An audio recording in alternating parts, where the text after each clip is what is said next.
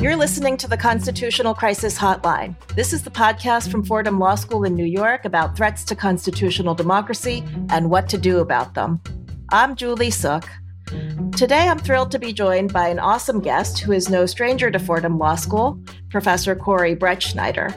I heard him on BBC last week talking about the indictment of Donald Trump and wanted to take a deeper dive with him on the broader implications of prosecuting Trump while Trump is seeking to regain the presidency of the United States. Corey is the author of The Oath and the Office, a guide to the Constitution for future presidents. In addition to teaching constitutional law at Fordham as a visiting professor for several years, Corey's also a professor of political science at Brown University. In addition to The Oath and the Office, Corey's the author of many books, including the forthcoming The Presidents and the People, also Democratic Rights, The Substance of Self-Government, and When the State Speaks, What Should It Say? How Democracies Can Protect Expression and Promote Equality. He's also authored a constitutional law textbook and many law review articles and op-eds. He's been a clear voice in the last several years, including on the pages of the Washington Post and the New York Times, defending the legality of prosecuting Trump when he was a sitting president, and he's a frequent media commentator on these issues.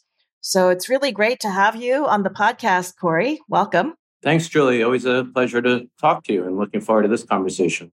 I just wanted to actually start by digging into this indictment itself, by looking at the charges and how strong the legal arguments are. And then maybe we could also try to think about it in light of pending prosecutions and the indictment in New York. But why don't we start with this one? Great. So there were 37 counts against Trump, 31 under the Espionage Act for willfully retaining records that he shouldn't have had, some of which were top secret, some of them which were classified. And, reading the indictment, I have to say, as a way of starting, it's one thing to read about it in the media and accounts of it, but wow, the facts are just so damning. And I'll just, give listeners some highlights if they haven't caught them. Yeah, please do. Any favorite lines in there? He's at one point with a staffer and a member of the media, and people are speculating about who that is, and offers to show them classified documents about battle plans. Each of the counts is accompanied by descriptions of what it is that he was retaining against the law. And they include nuclear secrets. They include strategic analysis, secret analysis of other countries' nuclear and military capabilities. This isn't just, one or two documents that he left in there. There are things that he had and that he was showing off to people. And then part of the indictment is about his willfully retaining all this, even when he was told by his lawyers, who was hiding these documents from his lawyers, and also by the National Archives, that he had to turn these things in. So the idea that it was somehow a mistake, right. Part of what's damning is the obstruction of justice, too, when the investigators started to look and he hid from his lawyers and from the Department of Justice these materials. But I think it also goes to the fact that after you read it, there's no way that this was, as might be the case in the Biden case, for instance, or in the Pence case, just some mistake. This really, the statute requires that he willfully retain these records, and willfulness is all over this indictment. Wow. So what are his plausible defenses, if any? Are there any? Say I don't think there are good defenses. I'm happy to talk about some that I think right. he's going to bring out. I think one thing that he's going to argue, and I know we're going to talk about this more, is that he had executive privilege to these documents. And he brought this up right. earlier in earlier proceedings with the same judge that he's drawn. And, the thought that I had, and I haven't seen anybody actually disagree with this, is that you don't retain executive privilege after you're president. And yet, I guess his argument is something like, if I'm going to try to give it its best spin, that these documents were retained while he was president, and then it's somehow the current circumstances are related to his official duties as president. But, as I said, I don't think those executive privilege arguments are going to go anywhere. The judge did show some sympathy to that, although temporarily he was able to block the Department of Justice from gaining access to these materials. But that ultimately wasn't a winner in court, and I don't think it'll be here either.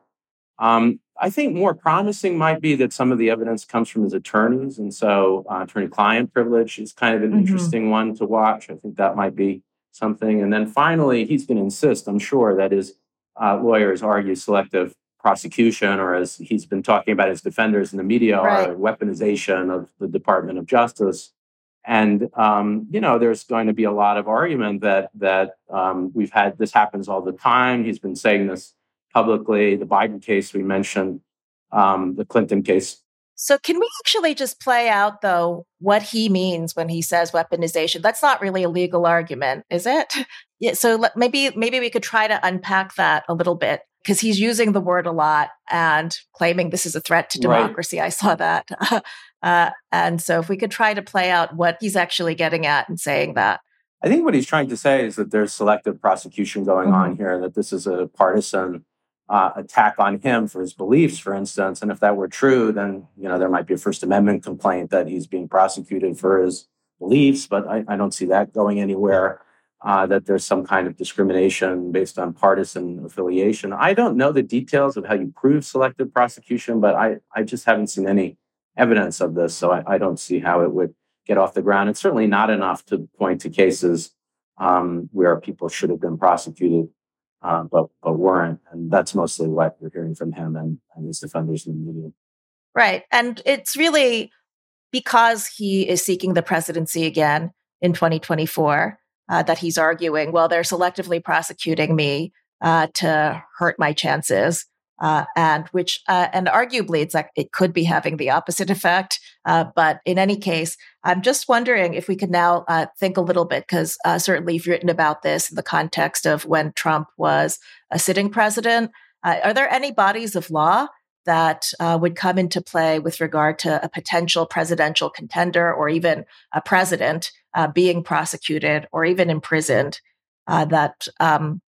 Is there anything that we could think of that would be affected by his being prosecuted for this? I mean, again, I don't think it'll work, but I think what he's trying to say in these executive privilege arguments is that certainly there are many arguments that I know we'll get into later about why sitting presidents are immune from prosecution. I don't agree with them, but it is the policy of the Department of Justice as outlined in memos during the Nixon administration, during the Clinton administration, that say that there is actually a bar on the Justice Department prosecuting sitting presidents. And there were, in the Mueller investigation, for instance, there were, credible arguments that he obstructed justice. And yet, the way I read the Mueller report, it says that the ban on these memos basically create a policy that banned the Department of Justice from pursuing action against the sitting president. There's also a body of law about former presidents, and there's a case called Nixon versus Fitzgerald, which is about civil litigation. And what Nixon versus Fitzgerald said is that a former president isn't liable for actions within the outer perimeter of official action. There's no liability for the president's actions. So that was what I was hinting at, that he might try to do something with Fitzgerald. Now, if there's no civil liability, there's certainly no criminal liability for official actions that the president takes as president.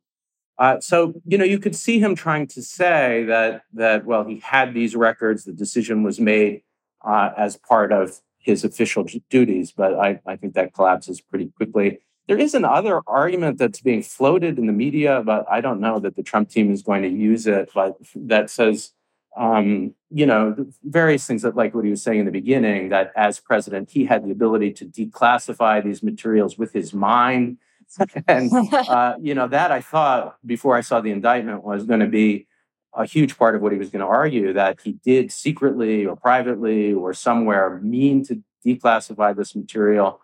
But the thing that really undercuts that is in the facts, in the indictment, when he showed, for instance, that battle plan to the staffer and the reporter, he talked about the fact that it was secret and he wasn't supposed to show them. So he's really admitting, in the evidence that they have, that he didn't declassify. In fact, I think he says at one point, I could have declassified these materials, but I didn't. So the main argument that I think most of us thought he was going to be able to make, which was about this sort of, and there are, the stronger your theory of the presidency, the more you might believe the president has the unilateral ability to simply declassify something. I wouldn't think with his mind, but something short of that. But that really is undercut by the statement of facts. Now, maybe he'll try to revive that argument in some way, or try to exclude the evidence that he said these things about that he knew it was declassified. And the more he could do that, if you take that out of the record, then that might have some potential. Yeah, but let's talk about running for president while being prosecuted. Yes. So that's possible. There's no legal barrier to that, right? And there's historical precedent for it. I think Eugene Debs ran for president and got like a million votes or something running for president while actually not just prosecuted, but while serving a prison term after being convicted under anti-sedition laws. I think he called for resistance to the draft during World War I and was imprisoned for that. And so I guess if we think about the possibility of Trump standing trial and being convicted and having a prison sentence, what kind of barrier, if any, will that pose to his presidential prospects? Yeah, I mean, there's certainly no, if this is ongoing, there's no bar in him running for office. In fact, I think stronger than that, he's going to argue that he has the right to run, and that there are specific requirements to be eligible to be president of the United States laid out in the Constitution. You mean constitutionally? Yeah. Yeah, constitutionally. And I mean, I guess another question is if he's convicted, there are penalties under the Espionage Act that might apply depending on the counts. So that's another possibility. And there's a question about those, if he's disqualified under the criminal statute, whether or not those disqualifications are themselves constitutional. And so Eugene Volokh and others have been arguing that even if there is a criminal penalty that would bar him serving as president, that he would be disqualified, that those criminal bars in the statute are actually incompatible with the Constitution's simple requirements to run for office, the age requirement to be born in the United States.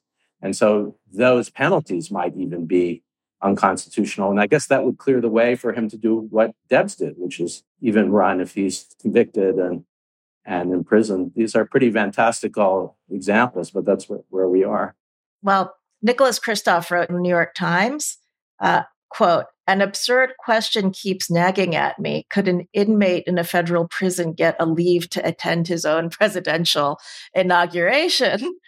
But I feel like this is a practical question. Like, he's the front runner, right? And we're saying under the Constitution, there are two simple requirements, that there's nothing that says you can't be president if you're being prosecuted. Yep. And there's nothing that says you can't be president from a prison cell. Is there? Or I don't think so. I mean, I think you could argue that under the 25th Amendment, there's an idea of a president being incapacitated. And so, you should go through the complex procedure of the 25th Amendment, which has never been used to remove a president against his or her will. But maybe it should be used here. Now, that argument was made all the time during the 4 years of the Trump administration. And of course, it was never used, even at the point of insurrection. Well, it's because you need the vice president to do it, right? Or the president himself or the vice president to say that the president is unable to discharge the powers and duties of the office. I would think that being in prison would make someone unable to discharge the powers and duties of the office. But I think that procedurally, the setup of the 25th Amendment makes it unlikely that it could be successfully deployed. So, and eventually you need the certification of Congress, I think, after some period of time, there has to be a vote. And now would they have the numbers, given the number of Republicans who are supporting him, no matter what? All the things, in other words, that played out during the Trump's 4 years that prevented that 25th Amendment from removing him, even after the insurrection. That, to me, was about as serious as it gets. I think might be in play here too, as wild as that that sounds, because it would be, for instance, his own vice president having to agree. That's, imagine that's Marjorie Taylor Greene or some complete loyalist. And yes, you would think a sensible person would say that, but I'm not sure here. I think one thing that we could talk about the possibility of this, but it's certainly plausible, is, there's an example in Israel of a sitting president who had explicit immunity under the Constitution from prosecution, and Katzov, and was credibly accused of rape. And what happened was the prosecutor tried to make a deal with Katzov that if he were to resign and give up the immunity, that there wouldn't be a criminal term. So that opens a possibility, which is, what if a prosecutor, if the special prosecutor were to say to Trump, look, I'm willing to make a deal. You're facing more than 400 years in prison if you're convicted.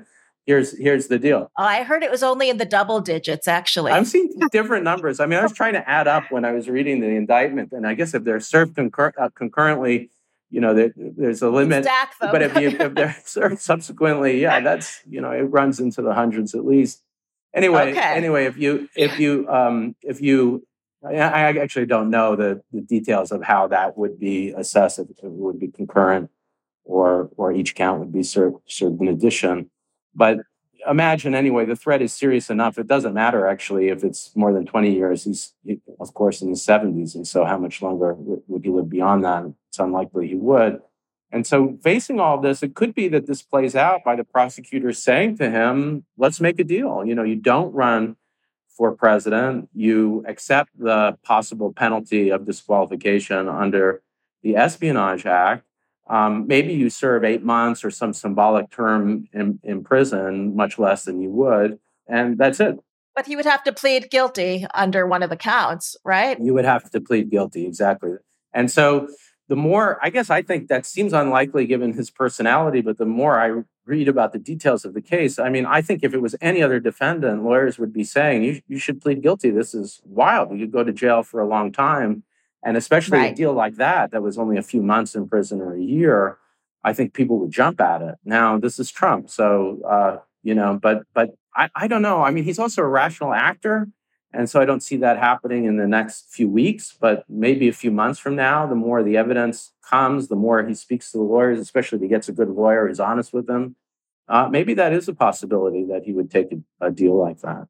And you think it could be part of the deal that he just agrees not to run? Yeah, certainly. I think it would be appropriate, especially since one of the penalties under the Espionage Act is disqualification. Now, as we said, there's an argument about the constitutionality of that penalty for a president, but it seems plausible that a judge would accept that arrangement. And is the argument about the unconstitutionality of that provision simply that the Constitution exclusively sets out 2 requirements to run for president, and so it's exclusive and you can't have statutes imposing other requirements? Is that the constitutional argument that we're talking about here? I think that's it. Yeah, that it's not just a minimum set of requirements, but it's sufficient for what you need to run for president. Then you can't just add on through a statute another set of requirements. And so the penalty in the Espionage Act is essentially adding on a requirement that says, and not be convicted of espionage or of withholding documents. So that's their argument.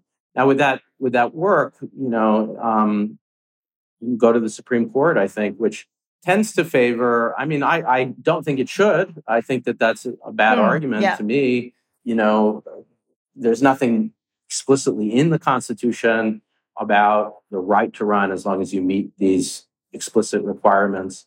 And then when you start to appeal to other sources aside from the text, like the values of the Constitution, the rule of law, for instance, the structure of a constitution devoted to the rule of law and worried about excessive abuses by presidents, I think it would cut against the idea that this is unconstitutional. But there is a originalist, textualist argument. The person I've seen pushing it most is Eugene Volokh at UCLA that says, yes, this is the full set of requirements. And of course, I'm not going to decide, and you're not going to decide this question where he to be disqualified by a court of law would be the Supreme Court. Now, a deal might avoid all of that because I don't see how it would be litigated up to the Supreme Court if there was a deal. But a penalty imposed on him, I think, would be. So, if we're going to think about deals, what do you think of the claims in this indictment compared to the legal arguments in the New York indictment about the hush money payments to Stormy Daniels, and also what's pending in Georgia? I mean, the Georgia, as serious as this is, and I think the facts we've talked about are pretty damning. The Georgia case seems, the most connected to January 6th. And after all, that to me is the real crime of the Trump presidency, because it wasn't just a threat to our national security in these individual areas or intelligence gathering. It was a threat to the entire system of American democracy. It was an attempted self-coup to stay in power using violence. And so, I would hope that the federal prosecutors, as well as Georgia, are looking into those charges. And I think there's a pretty good argument, especially after the January 6th committee's evidence, that he really did incite that insurrection, and certainly the riot that day, and that he's guilty of trying to not just undermine the election, but to undermine our democracy. And, he often says things that give you a clue. When he said he admired dictators and wanted to be like the dictator of North Korea or of Putin in Russia, that he really meant it. And, so those cases to me are more serious. Obviously, the New York case is less serious than either of these that we've been talking about. But I wouldn't go so far as to say that I think that Alvin Bragg in New York is just bringing a political prosecution. I think one thing that we can do in all of these is to ask, is the president being treated as another citizen would be? And there certainly are cases in New York, from my understanding, of falsification of business records.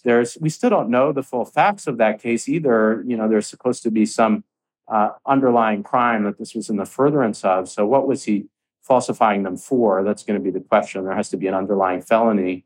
And was he trying to evade taxes? Was he trying to, violate campaign finance laws surreptitiously? So I guess I'm a little bit waiting on that New York case to see what the underlying crime is, what was going on. And we know much less about what happened there than we do in the case of the documents that we've been talking about. So I don't think it's as serious as the other two, but I think certainly there might have been a serious crime there and felony worth bringing. I'm a little bit hedging because we just don't know as much.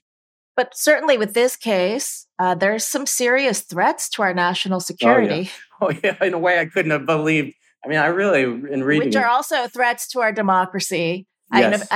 I see what you mean about Georgia being specifically about January 6th and being an attempted coup or just rejecting the legitimacy of our system of voting.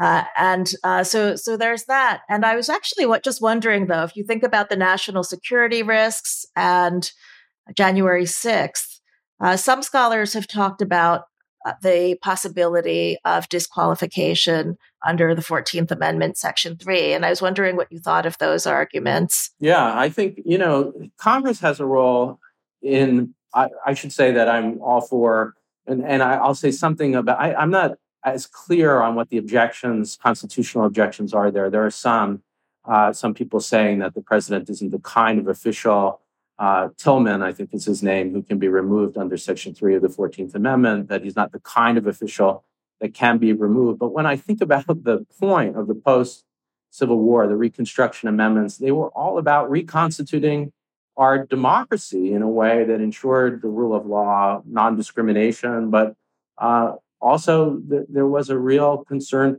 too, I think, to stop future rebellions and who would be most dangerous in rebellion, but a high public official who was instigating it. And, the impeachment power gives the power to Congress, of course, to remove a sitting president. And also, this is discussed less, but the procedure is a majority of the House votes to impeach and then 2/3 to remove. And then there's a second vote after that, which is a majority vote to disqualify. And if in January 6th we would have gotten the 2/3 to remove Trump, we would have moved on to a majority vote for disqualification.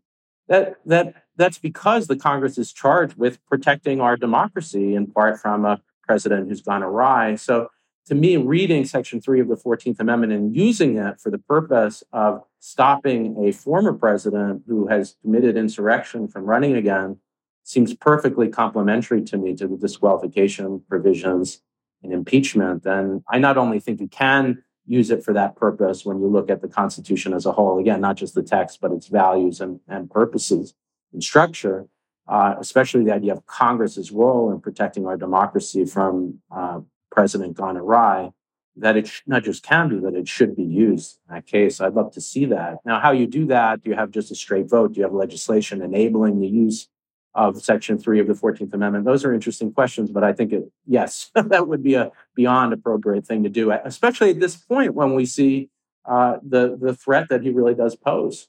To the extent that there's a debate, I know some constitutional scholars have just said that he is an officer of the United States, and others say that the language specifically says senator, representative, elector, and the general language of officer of the United States was never intended to include the president. And so I know that's part of the debate, but it does seem like shall have engaged in insurrection or rebellion. Yeah, that part applies. Against the same, it seems like with anything having to do with January 6th, that would come within it, although we don't know from the 14th Amendment do you even need a criminal conviction in order to know that someone has engaged in insurrection or rebellion against the same? There's no reference to criminal law. And I'd make the same parallel. I mean, I think, again, the analogy with impeachment is helpful.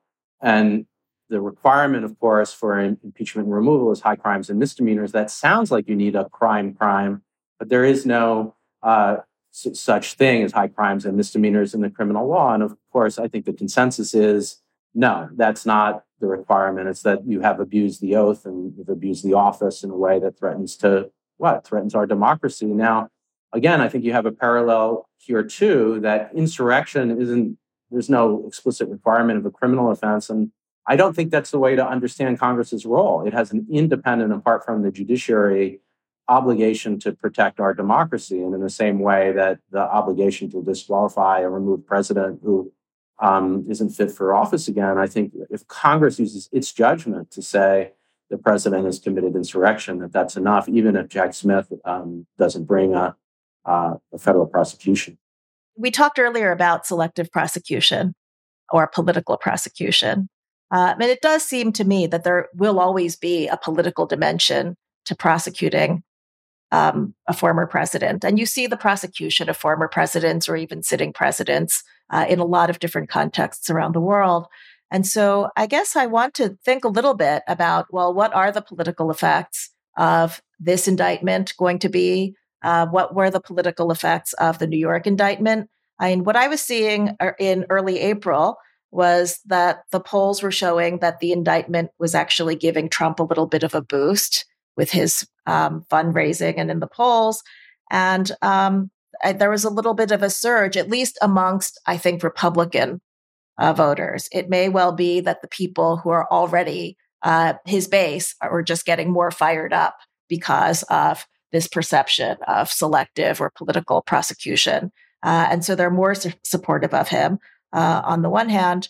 But interestingly, with this indictment, I think, everyone was planning there was a lot of prediction that there might be rallies and violence in Miami when he was going in on Tuesday. But it was actually pretty tame in the end, pretty thinly attended rallies. But what do you think?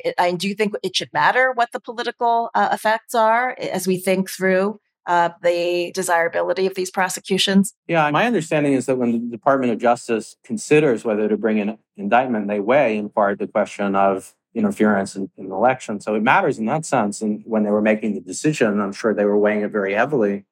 But the facts here are just so overwhelming that I think even though there is rightly a policy of worrying about interference in an election or even having an effect, even when it's justified, that the threat here is so great that it outweighs that worry. More generally, though, I guess my thought is, unfortunately, what Trump is doing and his supporters especially are doing is doubling down on the idea that Trump is really beyond our democracy, beyond the law, and that they're going to support him no matter what. And there is an idea of the president as an elected kind of dictator who's not subject to any requirements of the rule of law. And more, the rhetoric is starting to sound like, we don't care if he broke the law. We're going to support him no matter what. So there was an interview with Pence recently, of all people, and Pence was saying, I'm not going to promise to not pardon Trump. I want to see if he's guilty. I want to see what the crimes are. I want to see the facts. And in our system, that's what we do. Basic due process argument. And the interviewer, conservative radio host, was saying, well, that's disrespectful. That's disloyal.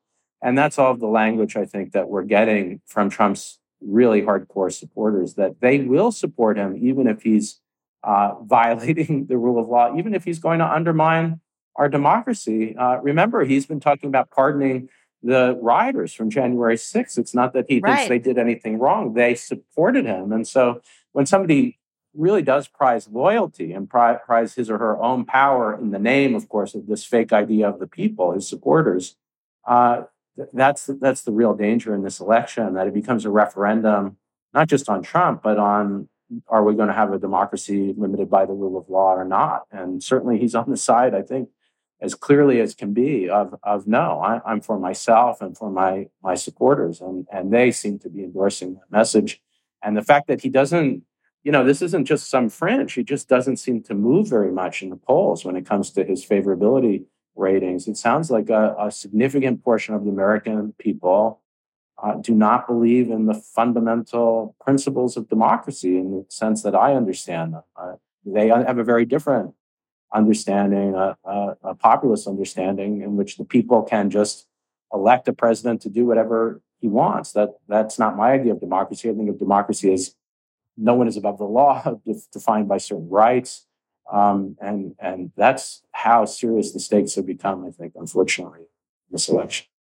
But then what next? I mean, if he actually does become more popular, all right, and we don't know. I mean, it's what's going to happen. But if it actually is possible that he continues to run and gets elected again in 2024, it seems like one of the fears, if he persuades enough people that this is just a political prosecution, which he will get his revenge for when he regains power, do we end up with a politics in which prosecution of those in power when they've left power just becomes a normal part of our politics? Yeah, I mean, my worry is that, when you combine the structure of the presidency as it exists now, not as I think it should exist, but as it exists, and his increasing knowledge. I mean, he started off knowing nothing about the Constitution or law. There are all these amazing things that he said. One was that when his sister, who was a federal judge, participated in the decision striking down the partial birth abortion ban, he said, I don't know why my sister signed that bill. That was his last. So he didn't know how a bill became a law. I didn't know anything. Now, over time, you hear him saying more and more, Article 2 says I can do anything I want. And what he's cluing into is a very extreme version of it, but a version of the unitary executive theory where the president really does have control. Now, when you start to look at the real checks on presidential power, they've been eviscerated to a large extent. Impeachment, we've had about as paradigmatic a case of impeachment for impeachment as you could get January 6th, and it didn't go through. You have probable immunity for sitting presidents, which means that he couldn't be indicted as president. An interesting question we haven't talked about is he has been indicted, but say he becomes president, could the trial take place while he's president? And I think probably not. That he's going to say, well, if you can't indict a sitting president, you certainly can't try a sitting president. And the argument for not indicting a sitting president has to do with being distracted.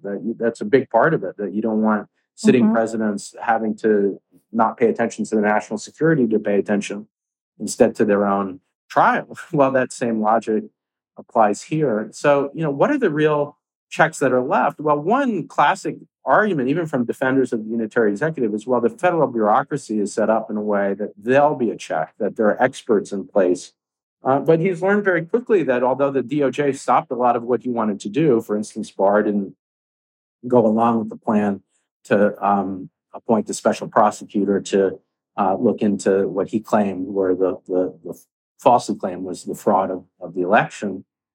Next time, he's not going to have Bill Barr. He's going to find, his people, Rudy Giuliani as Attorney General, who will do everything that he wants. So it's dark. I mean, if he wins, the presidency is so powerful. It's such a loaded gun that if he's in charge of it, and it comes with all these immunities, it's very hard to see how we're going to stop him. So it's got to be these cases. That, by the way, is why I think more and more I'm favoring the idea of a deal. That the risk is so high. Right. I think it has to carry some prison time with it, but the risk is so high for the democracy that we've got to think in those terms of him winning. Well, and how do you think of this? I mean, you mentioned the Israel example, and maybe you could just tell us a little bit more about what that meant politically. Yeah. So, I mean, in the United States, we have been having this debate about whether a sitting president is subject to indictment, but there's no explicit immunity for sitting presidents. And so the people who have argued for it have tried to pull it out of the structure and principles of the Constitution. One is the distractibility argument that I mentioned, which is mostly pragmatic. There's also a dignity argument about the kind of office that the presidency is and why indictment would be undignified. But in Israel, there is just an explicit immunity for sitting presidents. So when this sitting president was accused credibly of rape, the prosecutor was in this bind of, what do I do? Do I wait until he's out of office to bring the charges? How do I deal with this? And a deal was offered that he would step down in exchange for either very little prison or no prison, but a much, much reduced sentence. It played out in a bizarre way, which is that he did step down, but then decided that he wasn't happy with the minimal punishment that the deal would require him to accept. So he fought the charges and lost, and then went to prison for a serious term because the prosecutor was able to indict him. I think that speaks to a number of things. One is the absolute, increasingly, I'm using strong terms, but the really terrible idea that we should have immunity for sitting presidents. I mean, it just enables criminality. You see that there. Politically, I think the prosecution, killed him. He's not a force, metaphorically, he's not a force in Israeli politics. The Israeli president is less powerful anyway than the prime minister, but I think that really disgraced him appropriately when he was convicted eventually and imprisoned. And I'd like to see the same thing happen with Trump. In the Nixon case, of course, Nixon was pardoned and became a celebrity, a commentator, somebody who was respected. I think that was an enormous mistake of Ford to pardon Nixon and not to follow the way that Israel went, which would be to appropriately, if somebody commits a crime, to prosecute them. Well, I don't know. There are crimes, right? Yeah. It does seem like one of the issues in countries where you see former presidents prosecuted and sometimes in prison, like Lula in Brazil. I see. Yeah. Right? There are crimes that are corruption crimes. And I think this is the kind of story. So some people were uncomfortable with the indictment in New York because the falsification of business records could be something in the context of assuming selective prosecution. And I'm not assuming that in this case necessarily, but just in the world where there are crimes of corruption, even sexual harassment and rape. There are many, many more politicians who can and perhaps should be prosecuted for sexual harassment, sexual assault, and rape than have been or will be. And we all know this. And so if it becomes selective because there's prosecutorial discretion as to which cases of corruption or falsification, they're the kinds of crimes where you can imagine many politicians have something. And of course, one of the first things that Trump supporters have said about this indictment is, we're sure that Biden and Hillary and even Obama must have some documents that they shouldn't, right? So if you exist in this world where you know that there's probably more crime than there is prosecution, even amongst high-level politicians and leaders, then do you want to exist in a world in which it just becomes, and I think this is what Trump is getting at by using the word weaponization, are we going to exist in a politics now where prosecution is just, in the toolkit of polarized partisan politics? And I think there are some countries where you might say that is the case, and it's not a desirable model of how politics in a democracy should work. I don't know. And what do you think? Yeah, I think that's a good counterexample, the Brazil case. I mean, the other case that I'd bring up that I think really does help us to think about it, and I think it pushes your point, although I'll say my response to it is the Ken Starr example. So Ken Starr, of course, is appointed on a different system than we have now and than we had during Nixon. The independent prosecutor law takes the prosecutorial power outside the Department of Justice and makes the independent prosecutor accountable to both the judiciary, Congress, and to some extent the president. But there really is independence and not a member of the Department of Justice. And Starr thought he could. There was a memo during Starr's term that he could prosecute a president.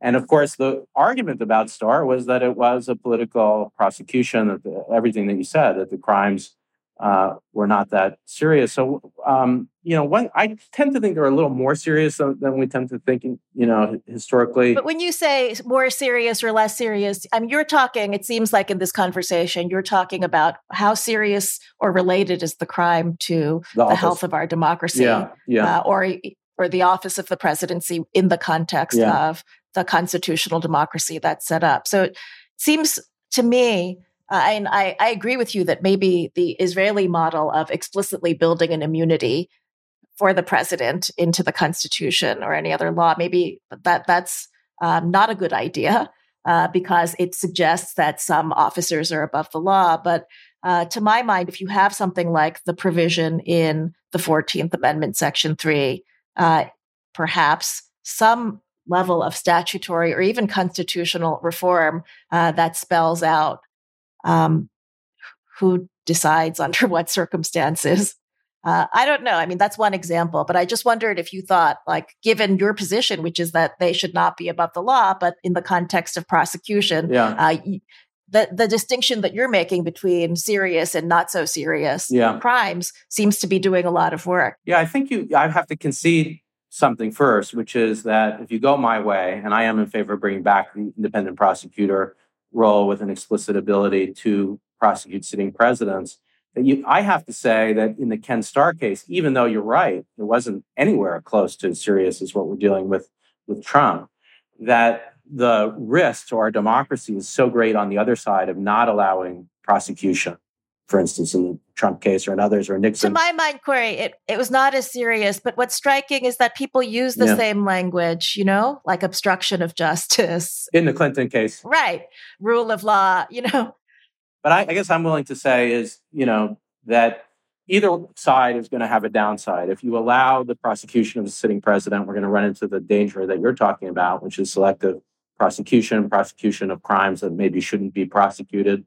But if we don't do it, I think, and this is my point, then we're going to enable the possibility of Trump-like crimes that could destroy our democracy. So I think the risk is just so much greater on the side of not allowing prosecution, not having in that democracy could collapse, that I'm willing to allow instances of over-prosecution, like in the Clinton case or even in the Lula case. So you lose either way. There's no easy answer to this. And I have to admit that, yes, in my way of doing it, you're going to have prosecutions that probably shouldn't have happened. And maybe the Clinton is like that. But I'm willing to accept that as a way of preserving the system. Because I don't think, as much as I'd love to see Congress use Section 3 of the 14th Amendment, I'm skeptical after seeing these impeachments, which didn't happen, that Congress is going to really do its job. And I think the real way to stop a president, as much as I want to use the constitutional roles of Congress, is through prosecution. So let's say he's not tried before November 2024. And you were saying earlier that if he won, you think there is a plausible argument that many people would be sympathetic to, and to which we have some precedent, which is that maybe a sitting president shouldn't be indicted, right? Or an elected president should be indicted but shouldn't be tried, because if you're actually standing trial, that does actually interfere with your ability to do your job. And so if you take that argument seriously, what do you think could happen here? I mean, it's totally plausible that I think this won't all be done by November 2024. And it's also plausible that people will vote for him. Yep. And if he was eventually tried in some of this intervening time, could a sentence be delayed or postponed? I think that all of these are real possibilities. That certainly the idea that he would be convicted and it would all be wrapped up before the election, there's a good chance that won't happen, and that this will be ongoing and he'll be president. And then I know what he's going to argue. And, I've been partly making the case. Pardon himself. To try to pardon himself. There's an argument about that. But I think the thing that he really could win is the argument that says if you cannot indict a sitting, and this, remember, we don't even have to go to the Supreme Court. What is the policy of the Department of Justice? There are these memos saying that the department's policy is you can't indict a sitting president. So one argument that he'll make is, well, if you can't indict a sitting president, you can't try a sitting president. That's the more distracting thing. Right. So even within the Department of Justice, maybe the policy doesn't allow it. And then I think, he certainly would make a claim in court that would go to the Supreme Court that says something like that. And the court, I think, is very sympathetic to the idea that constitutionally you cannot indict a sitting president. And I think it follows from that they'd be sympathetic to the idea that you couldn't try a sitting president. So that there are many scenarios where if he wins, that's the end of it. Now, not to mention that he can appoint an attorney general on the demand that this case is, dismissed and the prosecutor is prosecuted. I mean, those are more fantastical scenarios. But if he wins, I think there are many scenarios in which this never continues and is never convicted. Now, I guess you could say 4 years after that, maybe if he lost, we would continue it. That's a possibility. That's far off. Well, it's not too far off. It seems like a series of wild hypos, I know, but this is real life. Yeah, but here we are. Well, thanks so much. This has been a really great conversation. Thank you. Thanks for having me. I guess we're just quite leaving things because we're going to watch it all unfold. Yeah, we're not leaving people with an optimist. I mean, look, I guess if I were to leave on an optimistic note, I would say there is a real way to stop all these disasters from happening. And the most important way, of course, is we don't have a lot of control over the prosecution or the judge, but we certainly have control over the election. And, if this person wins, again, I know I'm supposed to be, even-keeled, professor. But at this point, when democracy is under threat, we can't afford that. I mean, we really need to stop this at the polling place. Well, thanks so much for joining us. Thanks also to Fordham Law School, including Deans Matthew Diller, Joe Landau, Young Jae Lee, and the communications team for their support of the podcast all year. And to the producers at Yellow Armadillo Studios, Melody Rowell and Bill Pollack, who have been amazing, always. The Constitutional Crisis Hotline music is Climbing by Poddington Bear, and the logo was designed by Clint Webb at Agave Studios. Our next episode will feature more of our Fordham Law colleagues breaking down the cases being decided at the end of the Supreme Court term. There might be another crisis or two to talk about, so please stay tuned and join us next time.